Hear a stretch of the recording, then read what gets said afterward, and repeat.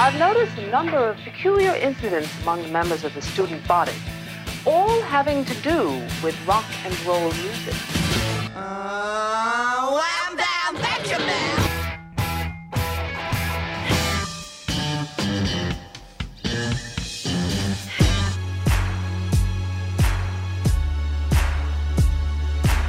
Now, if you don't think this song is the greatest song ever, I will fight you. Welcome to Sound Opinions from Chicago Public Radio and American Public Media. I'm Jim DeRogatis, the pop music critic at the Chicago Sun-Times. And I'm Greg Kot. I write about rock and roll for the Chicago Tribune. Today on the world's only rock and roll talk show, Jim and I review some of the season's biggest releases, including new albums from Lil Wayne, Lady Gaga, and Spoon. And later on, it's my turn to add a song I can't live without to the Desert Island Jukebox. You're listening to Sound Opinions, and now it's time for some music news.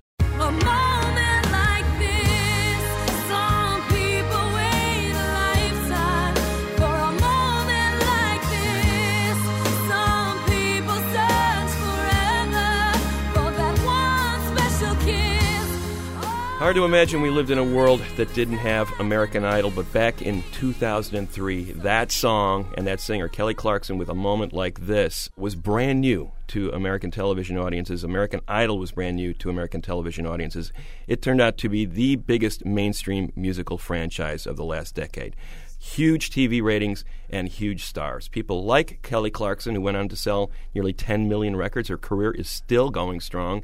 People like Carrie Underwood, Clay Aiken, the rock band Daughtry, Ruben Studdard, Fantasia, Jordan Sparks, all huge mainstream music careers out of this American Idol television show, which launched its 8th season last week. Really the last vestige of the big, old, spread the money around music industry. Indeed, and the face of that franchise, the central figure in the success of American Idol in many ways. People may argue on this, but I think it's Simon Cowell.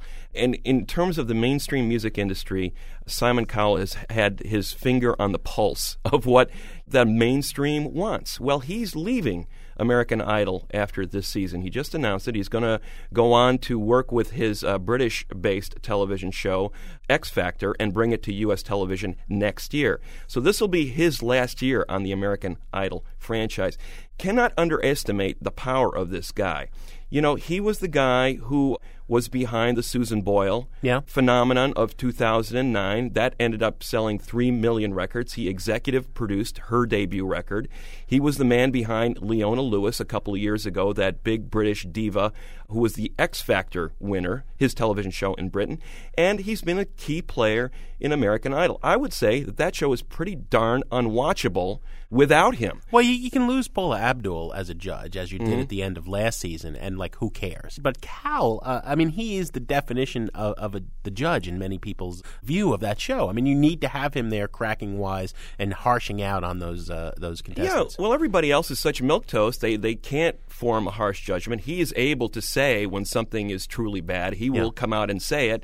And the show needs that, frankly. And without him, I don't think it's going to have it. Now, the question is, can he make X Factor in the next decade what American Idol was in this decade? And that remains to be seen. Well, we'd be available to be judges on that show if he wants. Either that or I've had this idea. If public radio doesn't work for us, let's start a contest where you have to sing while trying to lose weight in a jungle setting, and also you have to cook dinner in half an hour with a secret ingredient. Okay, you go for that, Jim. I think that's a great idea. That's my $1 million idea. I've said these words 1,000 times.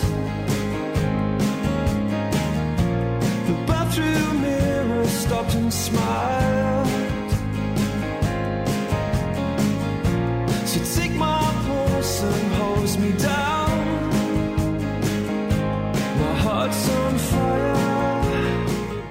That is a song called Hearts on Fire by a band called Scars on 45. Mr. Cott, I know you're fond of them, and many people are. Talk about coming up with a music industry business model for the new millennium based on that American Idol idea where people vote for what they like. Mm-hmm. There is a British website called Slice the Pie, and they've come up with an interesting way to basically make people at home who love music and check it out on the web the new A&R or talent scouts of a new model for the record industry. You're a band, anywhere in the world, don't have to be in the UK. You post your music on Slice the Pie, and people vote on whether they like it or not. That's the first level. As you accumulate more votes, you move up to different rungs in this website, and at one point you are able to ask people to invest in your band so that you can go make a record. People at home can put in any amount they want, but let's say they invest £1 UK, right? It's about $1.63. If that band goes on to sell 1,000 albums, they get a return of 16 cents on that $1.63 they put in, which isn't bad, right? Better return than some of the stock market investments you've made in the last year, right, Jim? Well, most people on major labels from Robert Johnson on up never did that well. Yeah. So this is already better than the way the industry used to work.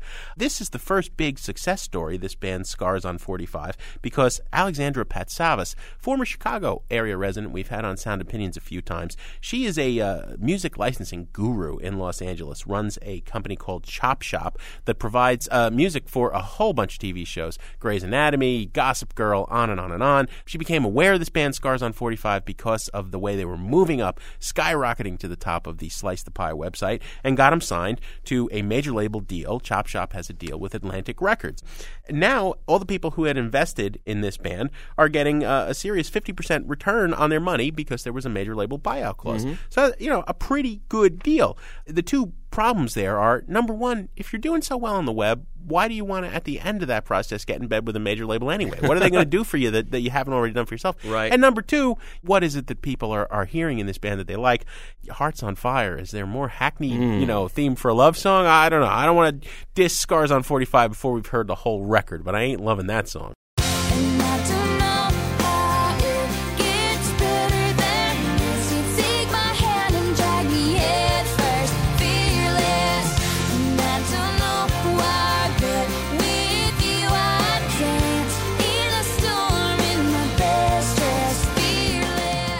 That's Taylor Swift with a song called Fearless, the title song off the best-selling album of 2009, sold 3.2 million copies. The numbers are in for 2009, and a mixed message here, Jim, because the music industry, the Nielsen SoundScan service, is trumpeting the fact that for the second year in a row, total music sales topped a record 1.5 billion units. And on the face of it, that's a really impressive number. Overall, sales were up 2.1%. But what does that really mean? When we're talking about units, you're talking about everything. You're talking ringtones, you're talking singles, you're talking albums. The bread and butter of the music industry for the last several decades has been album sales. And what these figures don't really put in the lead is that the album sales, once again, dropped precipitously. Record sales were down nearly 13% to 374 million in 2009. So even though the number of singles and ringtones sales were way up, album sales were way down. And what that really means is that even though the total sales are up, revenue is down because the sale of a single represents about 1/10 of the price of what an album would cost. Are albums sales down, Greg, even in the digital realm, or are we just talking physical CDs? Primarily physical CDs, Jim. The retail stores are suffering. CD sales are down. Digital album sales are up, but not enough to offset the huge decline in physical product.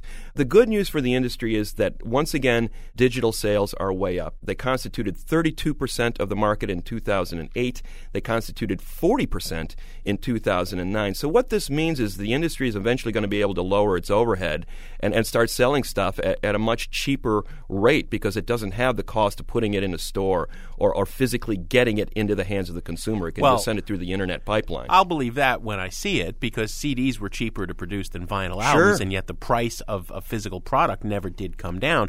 And I'm not going to cry for the music industry, Greg, even though you're pointing out that they're making less revenue even though sales are up because they also have less expenses. How expensive is it to produce a ringtone or to sell a digital download of a single? Yeah. It's nothing compared to getting an old 45 to record stores all around the world. I mean, it's costing them much less, even if they're earning less profit. And yet, the sale of an individual track went up in 2009. Right. You saw the price increase with iTunes up to $1.29.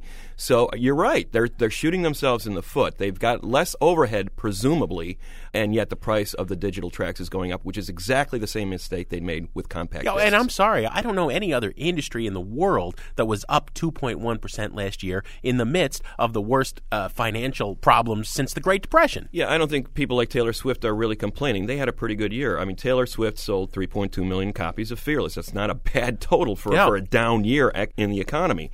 Susan Boyle, in a span of 6-7 weeks, sold 3.1 million copies of I Dreamed a Dream. So it's still possible to have huge success stories with a product that is primarily driven by CD sales, as Susan Boyle proved, because her audience is older. They're buying the CD. They're not buying the digital download.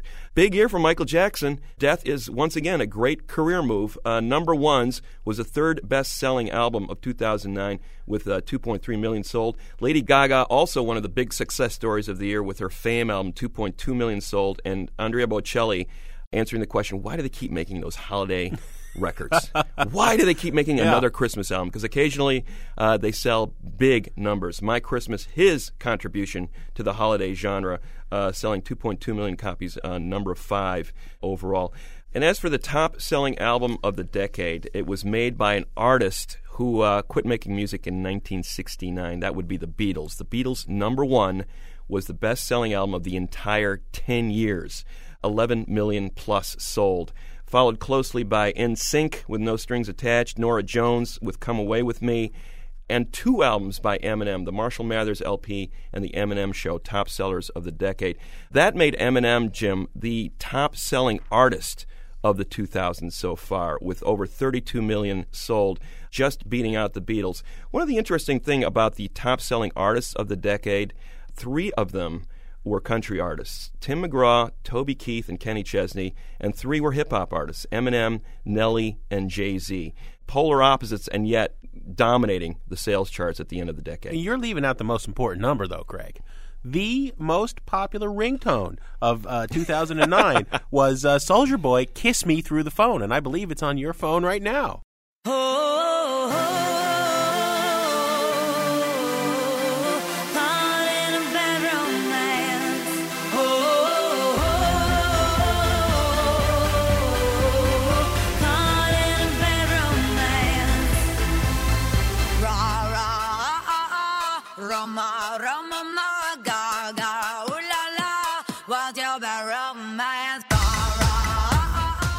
Gaga, oh la la, Mr. Cott. That, of course, is Lady Gaga with her new hit, Bad Romance, from this repackaged CD, The Fame Monster. I'll explain that in a little bit.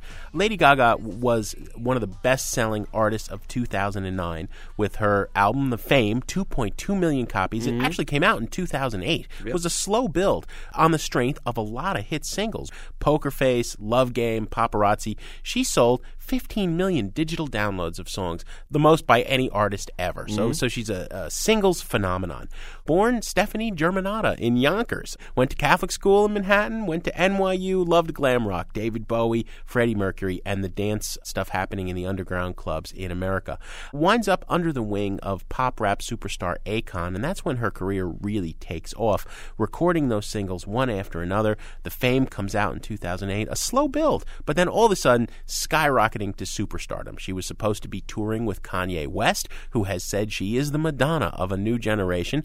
Instead, that tour fell apart. Now she's on a headlining tour of her own, selling out everywhere she plays, in many large cities having to be bumped up from theaters to small arenas.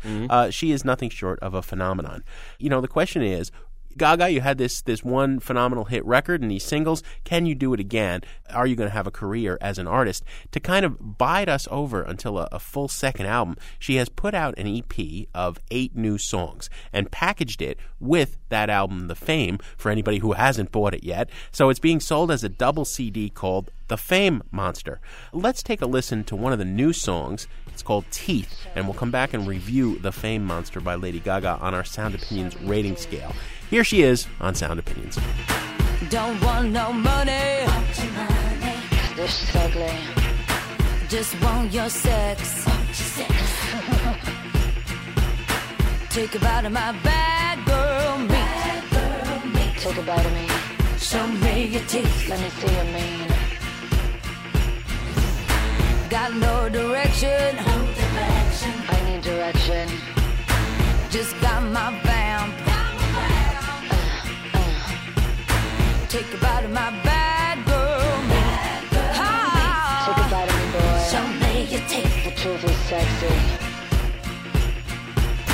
Tell me something that'll save me. I need a man who makes me alright. Just tell me when it's alright. Tell me something that'll change me. I'm gonna love you with my hands tied. Show me your teeth. Just tell me when. Show me your teeth. Open your mouth, boy. Show me your teeth. Show me what you got. Show me your teeth. Teeth. Got no salvation. No salvation. Got no salvation. Got no religion. My religion is you. Take a bite of my bad girl meat. Take a bite of me, boy. Show me your teeth. I'm a tip. That is Teeth on Sound Opinions from Lady Gaga. The new release is called The Fame Monster. 8 songs appended to that 2008 CD. You know, I went to review her show a few days ago, Jim, skeptical about exactly what she represented. I came away a fan. There's a subversive quality and an intelligence to what she's doing that I think puts her a cut above most dance pop divas. You know, the Madonna comparisons have been overstated, but I think there's no doubt that she's coming from a little bit of a seedier place than some of these singers are. For one thing, she's very much involved in her own music. She's a genuine singer, a genuine piano player, in addition to being the primary songwriter on all of her stuff. And I have to say, this EP of 8 songs is loaded with singles. She had a bunch on that first album. I think there's not a duff track on this EP that she's put out, starting with the first track, Bad Romance, which is all over radio now, and she's got this ABBA tribute in Alejandro. The song we just heard puts her in territory of an artist like Bjork or MIA with that sort of disturbing undertow going on there. That is not mainstream fare that she's putting out, and at the same time, there's hooks galore in it.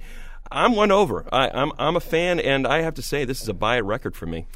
Well, I don't think Lady Gaga needs our money, Greg, but yeah, that is our scale. Buy it, burn it, trash it, and yeah, she's good. This is a buy it artist. You're absolutely right.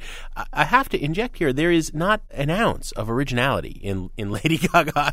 You know, if you listen to The Fame, it is a great electro dance album, okay? There are a lot of artists in the underground who are making music that's pushing the envelope in that genre much farther, complete with the sexual kind of undertones that Lady Gaga has. You know, I'm thinking of somebody like Peaches, okay, who's going to be a guest on Sound Opinion soon. That's the real deal, and this is like the watered-down version for mass consumption, but it's great as that. Let's not forget, the Madonna comparison is valid because this was a very smart woman, Madonna, who would raid the underground clubs of Manhattan and later all over the world and take elements of sounds that were bubbling under in the underground and put them in a pop setting, and that is what, you know, her career has been made of. Gaga is doing it, and she's doing it with a little bit more of a subversive streak, like you said, you know, just making fun of the superficialities of Fame or some of the outfits she's wearing. You know, they wouldn't have been out of place at the Mud Club on the Lower East Side of Manhattan in 1982. They're not glamorous. They're almost kind of grotesque, and that in itself is interesting. Right. You know, you just don't know what to make of her. On this new EP, moving away from the real dance floor emphasis of The Fame. Elsewhere, she's referencing Blondie. She's throwing in some Queen. No originality, but a great collage artist in putting things together, and certainly a provocateur. Look, I'm tired of Madonna. Somebody needs to be the new Madonna, and it might as well be Gaga. So, yeah, a double buy it.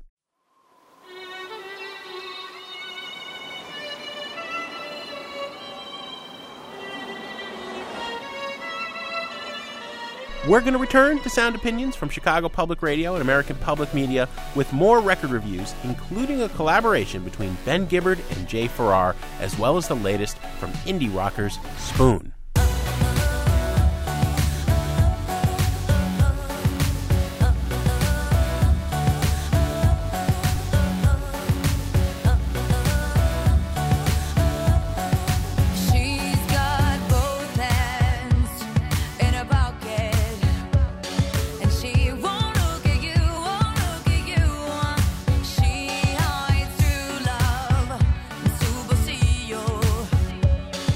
Halo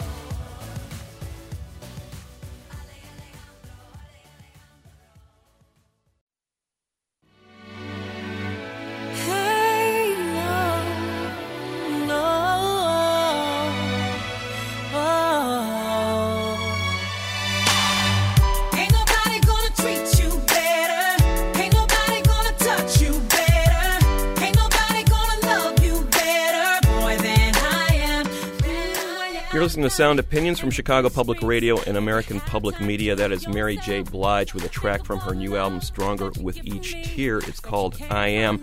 Jim and I are running down some of the new releases of the new year. A bunch of stuff has come out in recent weeks. We're catching up with some of it. Some of it is brand new.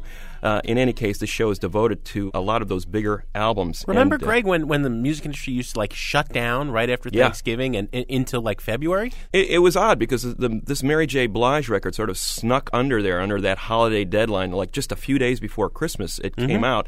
And it's definitely worth catching up with because she is one of the major artists of the last couple of decades. Like our new friend Lady Gaga, she's also from Yonkers, New York. Had a rough childhood, much rougher than Gaga's, and translated into a career filled with trauma, singing about it, living it, relationships with men, drugs, alcohol. She ended up selling more than 40 million records, still going strong, has won 6 Grammy Awards. She is one of the major singers, but, it's come with a bit of a price. I mean, in a lot of ways, her career has been defined by this notion of drama. The last few years, she has found a little bit of peace. Her 2005 album addressed that. It was called The Breakthrough for a reason. She felt like she had come out the other side of her life and was starting to sing about the fact that maybe she can pull it together. Maybe she can find the right man in her life. And the last couple of records have addressed that subject. The concern is she going to lose something because of that? Is a happy Mary going to be able to put out the quality music that she was in the first 15 years of her career? We're going to find out in a minute with a review of Stronger with Each Tear. But first, let's play a track from it. It's called I Can See in Color from Mary J. Blige on Sound Opinions. Everything looks beautiful. Sky so baby blue. I'm anxious to know where the rest of this road will go. If April showers bring flowers, then I need more rain to quench the drought in me. So rain on me, rain on me. I can see in color, the first sign of spring. The rosebuds are blooming, yeah. I got a new song to sing. Hey, hey, hey, hey. Life looks so amazing. I never knew that it could open my eyes, and for the very, very first time I can see.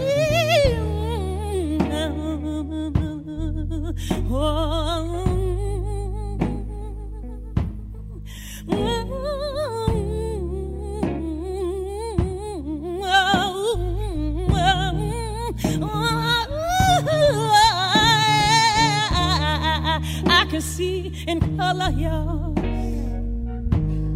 The first signs of spring.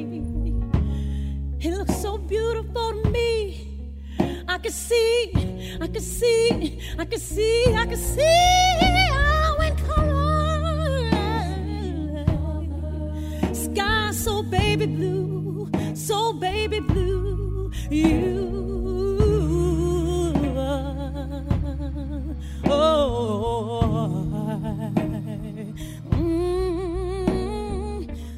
That is I Can See in Color by Mary J. Blige from her 9th studio album, Stronger with Each Tear. Mr. Cott, we played it because it is by far the best track on the album. It's the last song. People may recognize it from the soundtrack of the movie Precious. It's produced by Raphael Sadiq. And boy, is it brilliant. He doesn't do much of anything. It is such a spare, minimalist, old-school R&B slow burn setting. It's beautiful, and it shows what Mary does best. You can't help but be a fan of Mary J. Blige if you've ever seen her live. The audience, people come to see her and they see themselves reflected in this woman. Mm-hmm. So I think that with the breakthrough in 2005 and Growing Pains in 2007, A Happy Mary didn't lose any of her power because, if anything, the message was more. If Mary could survive and thrive and be happy today, so can I. That is the appeal of her music.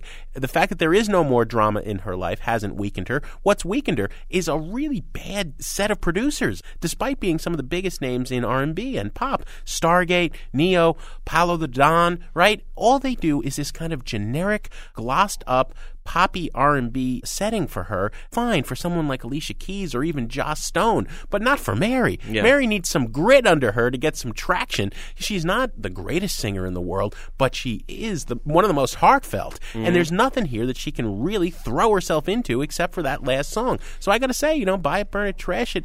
It's a burn it record, but she's capable of so much more. A whole album with Raphael Sadiq, what would that have been? Well, that's the route you should have gone, no doubt about it. I mean, there is no excuse for auto-tuning Mary J. Blige's voice. Right. As they do on The One. That is just inexcusable. You do not do that to Mary J. Blige. You mentioned Stargate, Paulo de Don, Tricky Stewart. Plus, you've got these cameos from people like T.I., Drake, Trey Songz. She's clearly playing to the market there. Yeah. Despite that, I still think she fights through all those trappings that they're putting on her and ends up with a good record. Not a great Mary J. Blige record, but a good one. I think the last 3 songs on the record are by far the best. To my mind, they make it worth buying. They are such strong performances. She's the best R&B singer working today, has been for the last 20 years. This is not her best record, but it's certainly not an embarrassment. I'm going to tip it from a burn it to a buy it for me.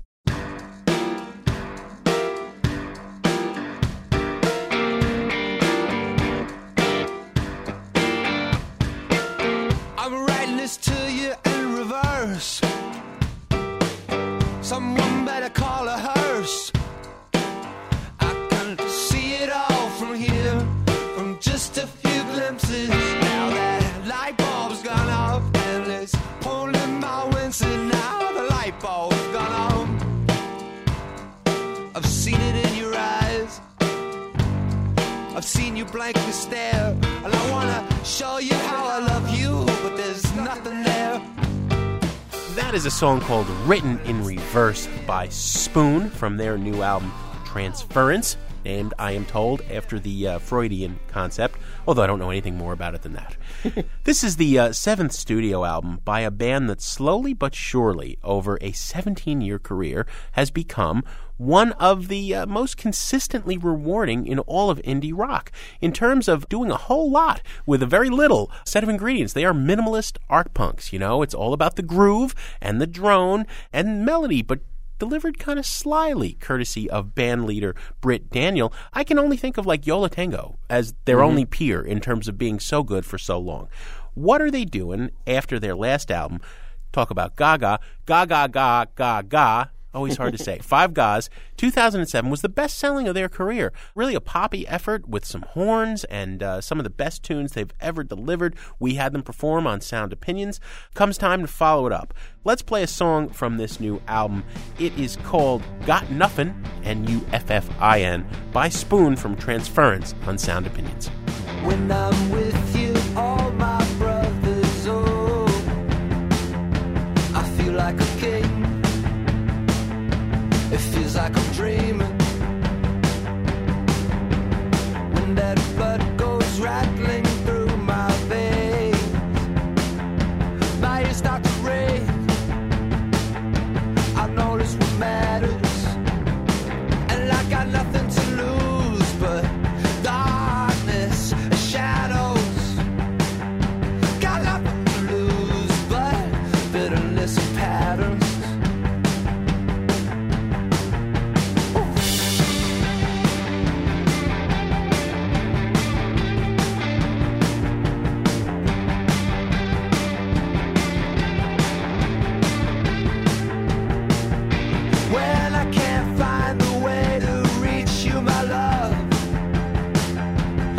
Not the same,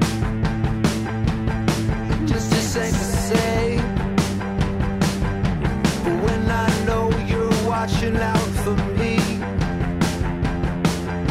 I know I'm knowing, I can see what matters, and I got nothing to lose but darkness and shadows.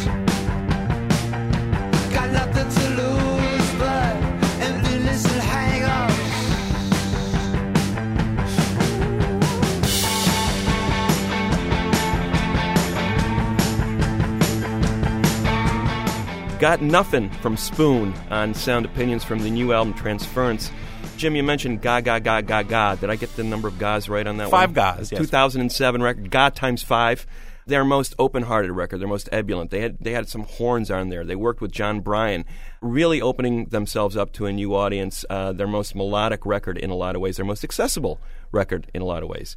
With this record, I think it should be no times 5, because they've gone in the opposite direction. They pulled back on a lot of the open-heartedness of that record and made it a much more insular record here. Melodies are almost non-existent on this record. Very few bridges in this record. It's very much about texture and tempo. And those things are things that they have celebrated in the past. They're very much the core element of who Spoon is. The fact that they self-produced this record, I think they pruned away a lot of the stuff that they didn't like about those past records, the sugar coating and the bigger melodies, and just went back to the stuff that they love. But as a result, I think they've made an album for the fans only. They really haven't opened up their audience in any way, and there's some difficult listening here. The last 2 or 3 tracks, with a couple of exceptions, they really slow the record down to the point where you're kind of saying, well, wait a minute, maybe a chord change here, or maybe a little bit more of a melody here would have helped this music. I have to say, I'm kind of disappointed. I thought this record would be a lot better than it was. There are moments in this record that I love as much as any Spoon record, but I think the slower tracks and the ones where the melodies are so buried that they're non-existent really slow it down for me. So it's about half successful. I'd have to give it a burn it. Oh, man, I am shocked. Shocked I am, Mr. Cott. This is a buy-it record, a very enthusiastic one. I gave it 4 stars out of 4 in the Sun Times scale. Ga times 5 was about filling up the dance floor. It was a party record. This record is one of your favorite kinds of records. This is a road trip record. Yeah. This is about that noi, krautrock, motorique rhythm and the hypnotic lure of the white line coming at you. It slows down at the end, as any road trip does when you're finally pulling into your destination. Yeah. They're a formula band, and a formula band in the best sense, not in regurgitating a formula, but like I said, like Yola Tango. They take that Velvet Underground drone and the kind of propulsive or percolating rhythm and the sort of cryptic beat poetic lyrics, and that's our basis, okay? And how much can we do with it? And sometimes they make, artier records, a little more experimental, like Kill the Moonlight in 2002, and sometimes they make a little more poppy records, like Ga times 5 in 2007. This is one of the artier records, but it doesn't lose any of the appeal as far as I'm concerned, and it's a real enthusiastic buy it, and you got to go listen again. Settling down with warm glow wood stove and kerosene. Peace you're looking for, peace you'll find in the tangled mad cliff sides and crashing dark of Big Sur, of Big Sur. That's a track called Big Sur from a soundtrack called One Fast Move or I'm Gone, Kerouac's Big Sur. Some of you may recognize the voice. It is Jay Farrar, who is the lead singer and songwriter in the alternative country band Son Volt. His partner in this album is Ben Gibbard, the lead singer and songwriter in the band Death Cab for Cutie. The two bonded over their mutual love of Jack Kerouac and this documentary film they created the soundtrack for. Kerouac wrote a novel in the early 60s called Big Sur. It was about a dissolute period in his life when he retreated to a cabin in the California mountains to ponder his life, to begin writing. And this semi-autobiographical novel, Big Sur, was the result. Farrar took the text of that novel and used it as inspiration for the lyrics, then brought in Gibbard to sing some of the songs. The soundtrack album was released simultaneously with the documentary film, and then there was a short tour that these two guys did. We're going to review the album in a second, but let's play a track first from One Fast Move or I'm Gone, Kerouac's Big Sur. It's a track on which Gibbard sings the lead vocal called California Zephyr on Sound Opinions. Up the Hudson Valley, across New York State to Chicago, then the plains. All so easy and dreamlike, crashing the salt flat daybreak. I hear I'll take you home again, Kathleen. The satin fog winds out there to blow across the rooftops of Erie, old hangover San Francisco. Now I'm transcontinental, 3,000 miles from my home. I'm on the California Zephyr, watching America roll by. Now I'm transcontinental, 3,000 miles from my home. I'm on the California Zephyr, watching America roll by. I've hit the end of the trail, can't even drag my body. I've been driven mad for 3 years. Too much fame keeps a body busy and a mind full of white port tears.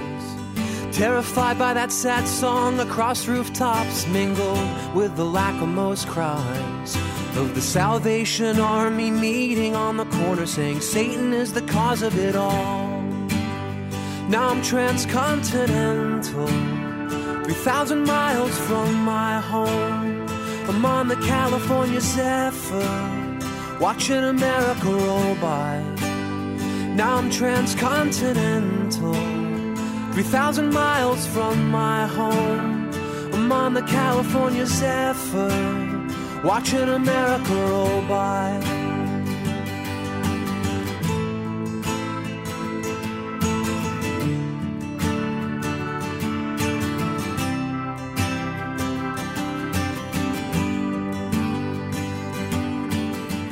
Gorgeous song, California Zephyr, with Ben Gibbard on vocals. He's made this album with Jay Farrar, One Fast Move or I'm Gone, music from Kerouac's Big Sur, here on Sound Opinions. Like Gibbard and Farrar, I am a huge fan of Jack Kerouac, Mr. Cott, and I've got to say Big Sur is one of my least favorites. That's a tough one, yeah. It's a tough one. Yeah. Kerouac's at a horrible point. You know, he's realizing he's an alcoholic. He can't beat this thing. He's questioning the existence of God. I wish that they had tackled, all right, you know, On the Road would have been too obvious, but how about Desolation Angels? Would have been cool. A lot of critics have taken shots at Gibbard and Farrar for not doing bebop music as this. You know, it's like, okay, look, that is the music that Kerouac loved, but there are lots of different rhythms in his prose. There's blues, there's folk, there's country, there is bebop, and you can play with those rhythms as he would encourage people to do when they did readings of his work and when he read his own work. And so I don't have a problem with that. And I do think there is this wonderful romantic thing. You know, people think I'm a hard-edged cynic, but this goal of crossing America in search of kicks and adventure and whatever the road will bring you, that is what indie rockers like Gibbard and Farrar have devoted their lives to. Lord knows, especially with Farrar, it's not making money. First with Uncle Tupelo and Sunvolt, it's that love of just going out there and playing music and meeting people. And I think that that's the spiritual bond that rockers have with Jack Kerouac. And there are moments of great beauty on this album. You know, this comes in a nice package with all sorts of notes, and it's got the documentary film, and that's got interviews with people who Kerouac influenced, like Patti Smith and Tom Waits. I got to say, it's a buy it just because it's a thing of beauty that you will want to own if you like Kerouac or either of these artists. Well, it's a fine tribute to Kerouac in a lot of ways, you know, shining a light on one of his more obscure works, as you said, justifiably so in some ways. And Farrar is kind of a one-trick pony, but he's a great one-trick pony. That voice is almost designed. It was built to sing sad songs. It's got a natural slope to it, and it's a beautiful thing when it does work those sad corners. He was very smart to bring Gibbard in because Gibbard's got a higher voice, a little bit more boyish, a little bit more innocent. It's kind of like the light shining through that cabin. You know, gives you a little sense of, hey, there's a way out for this poor guy. So they balance each other very nicely. The songs themselves kind of sit in this one comfortable place, a little bit too long, kind of this folkish, downcast vein. I was a little bit spoiled by seeing the live show where they coaxed out some of the anger that was sort of bubbling underneath some of this music.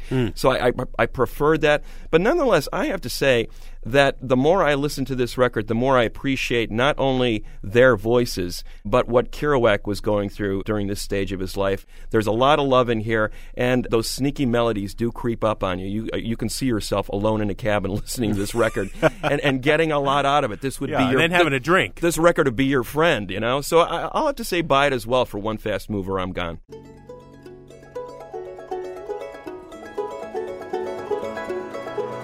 So a double buy it on the Kerouac tribute from Farrar and Gibbard. If you'd like to play critic, give us your thoughts on that album or any of the reviews we've done on Sound Opinions. Leave a message on our hotline, 888-859-1800. You can also email us at interact@soundopinions.org. Talk to us on Facebook or find us on Twitter.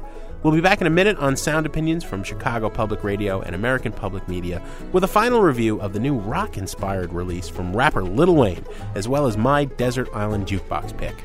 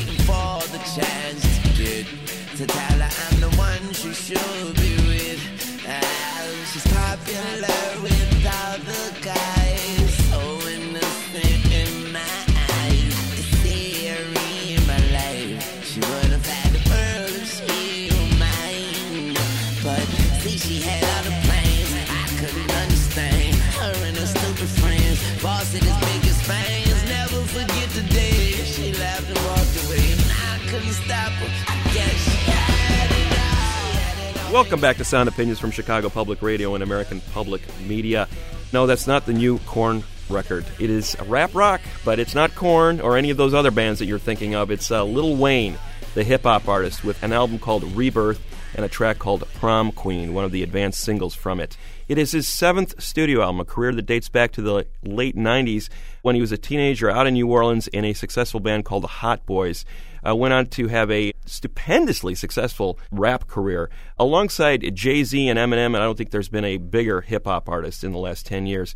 Not only the mainstream albums that he's been putting out on big record companies, but his underground mixtapes have been a key part of his success and paved the way for him to become an arena rock-level act. And rock is what he's doing on this new album. It's kind of a surprise because he's coming off the biggest success of his career. The Carter 3, released in 2008, sold nearly 3 million copies.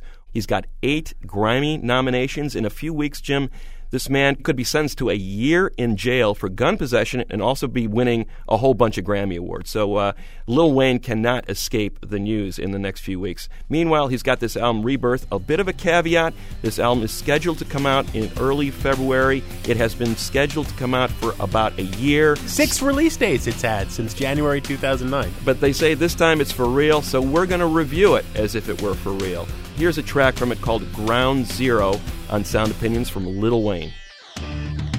Back the hell off, rock and roll Jesus with all my nails on. All I need is a blunt and a bail bond and get these blind motherfuckers something to feel on. Roll like a motherfucker, put your wheels on and let's roll down the hill till the hill gone. I started on the block, but there's something to build on. And how can I pray when I got nothing to kneel on? Hey, the ground is gone. Don't look now, but the ground is gone.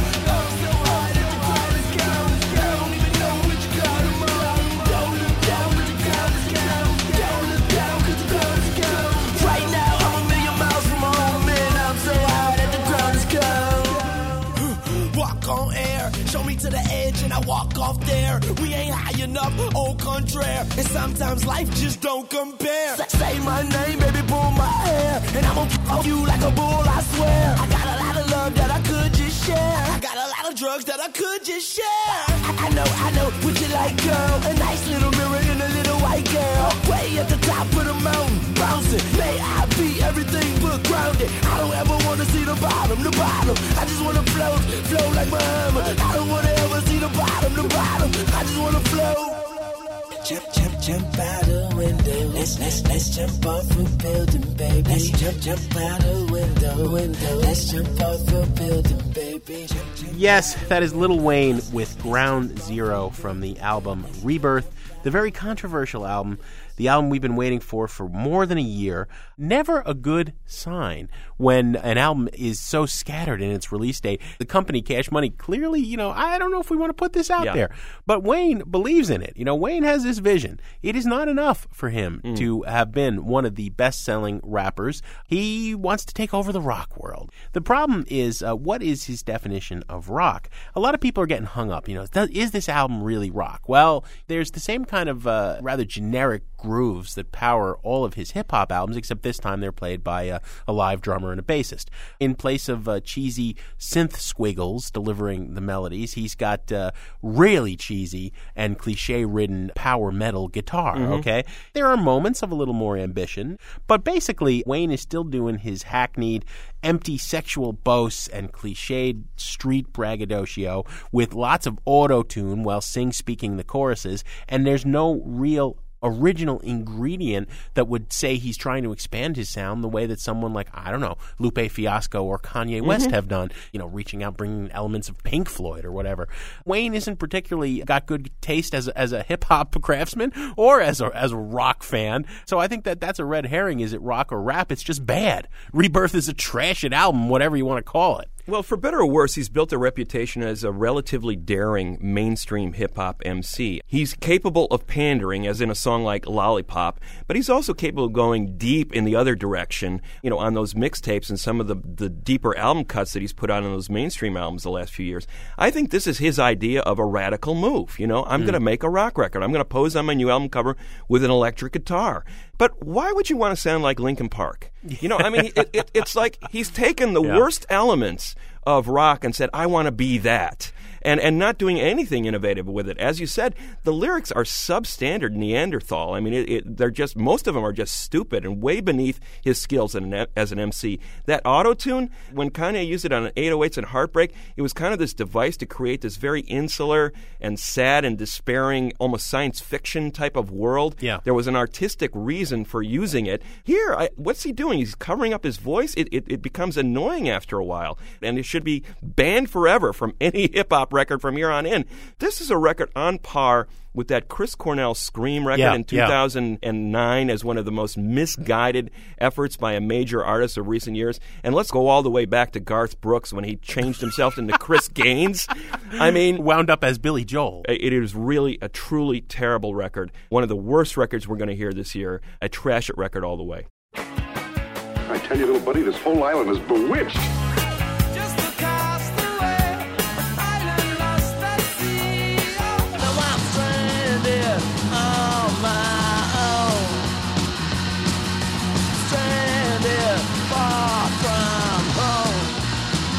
Come on. You remember, we were shipwrecked together.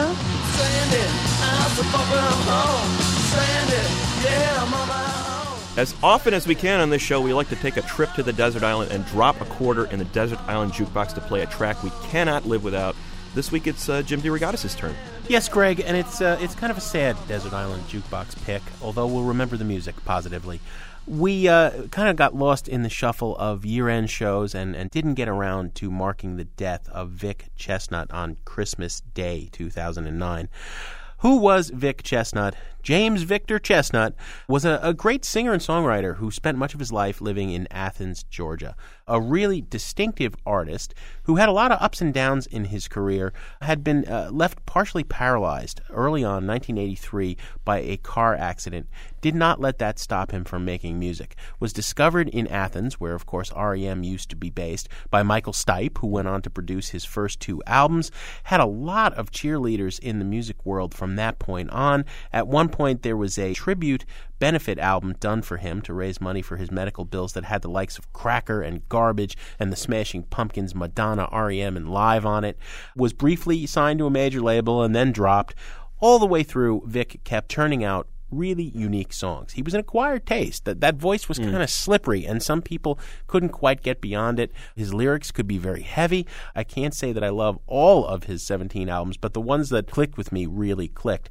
I remember about 10 years ago, I was on a panel at South by Southwest with Vic Chestnut. It was one of those goofy panels they put together where they're going to have half the people on the panel argue that Paul McCartney was his solo career was worthless, and the other half are going to defend Paul McCartney's solo career. Only it worked out that they couldn't find any anti-Paul solo guys. It was just me. So, I was on there, and Vic loved Paul McCartney, and he was getting so upset. He was, like, at one point, I thought he was going to take a swing at me. And I was just, like, goofing on stuff like silly love songs and stuff. But for Vic, music was life and death. To attack a song he loved by Paul McCartney was to attack him. That permeates his best work. You get a sense of this is a guy who's had an incredibly tough life, and he is singing because it is his only lifeline. To pay tribute to Vic Chestnut, who died on Christmas Day, was found dead from an overdose of muscle relaxants in what's believed to have been a suicide, I just absolutely adored the album he made with the alternative country orchestra band, Lamb Chop, in 1998. It was called The Salesman and Bernadette, and it was kind of a concept album. I've been listening to it since 1998. I still haven't completely understood the concept, but it is Vic at his most beautiful with some really sympathetic and wonderful musicians. This is a song called Replenished by Vic Chestnut on Sound Opinions. Sitting in the breakfast nook, flipping through a saucy book, browsing for a bit of titillation. That's what he'll do. That's what she'll do. Morning is warming on your mouth. Last days of direct sunlight for this part of the house.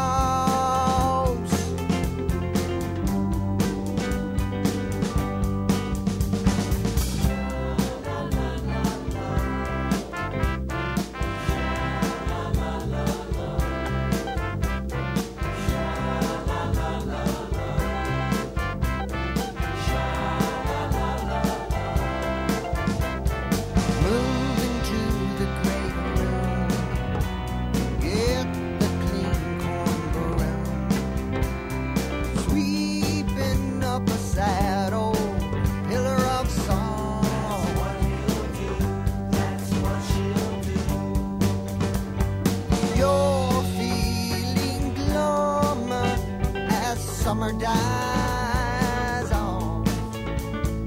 Something was a release with autumn's first cough.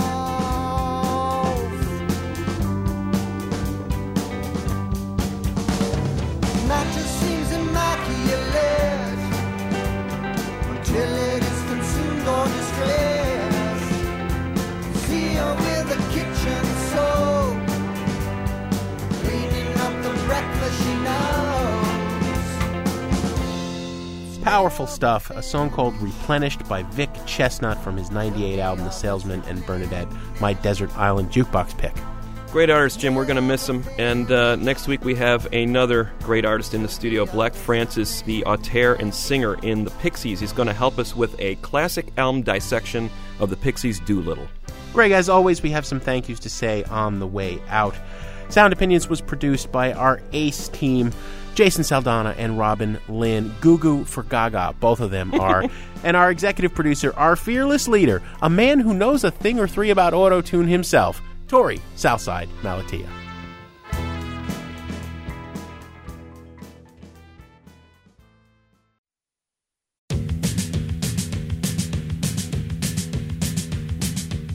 On Sound Opinions, everyone's a critic. Now it's time to hear what you have to say.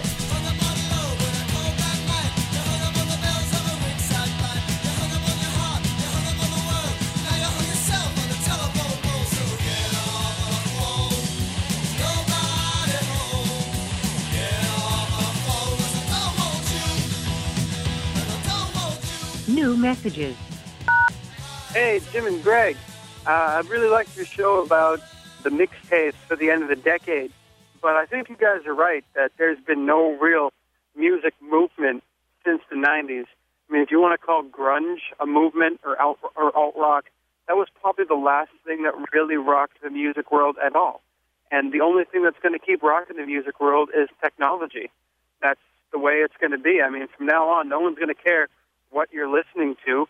It's a matter of how you're listening to it or transporting it or sharing it or whatever. That's essentially what it's going to be. Actually, I wrote a paper about that when I was in college in 2001, and it's funny to see that it still translates today, 9 years later. Anyway, my name is John. I'm from Merrimack, New Hampshire. Keep up the music talk. I'll keep listening.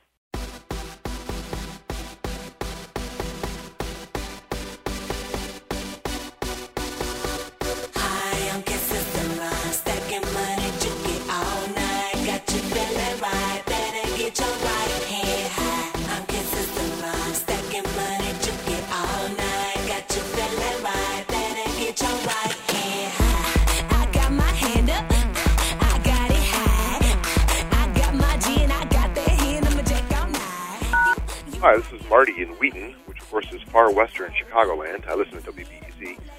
And I have to appreciate the way you guys brought Kid Sister into the studio and opened my eyes up to a new genre of music. I mean, I'm not a hip-hop fan, but after listening to this girl who's, 29 or 30 years old, she sounds like she's 18, very fresh, very up sound, very bright. I really like it. So I'm going to have to dedicate a certain portion of my entertainment budget for a copy of Ultraviolet. Thanks for bringing it on the show, guys.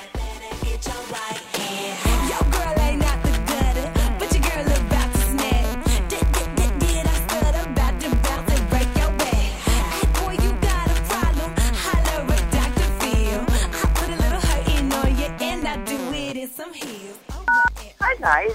My name's Carolyn. I live out in Grace Lake. I was just listening to you on the radio while I'm cleaning house on Saturday. It's my normal spiel. Just listening to Baby Sister, and I generally don't listen to rap or hip-hop at all, but I really liked her, and she's very cool, and I'm originally from Chicago, so that was kind of interesting. Thanks for introducing me to some new music. Have a great day. Bye.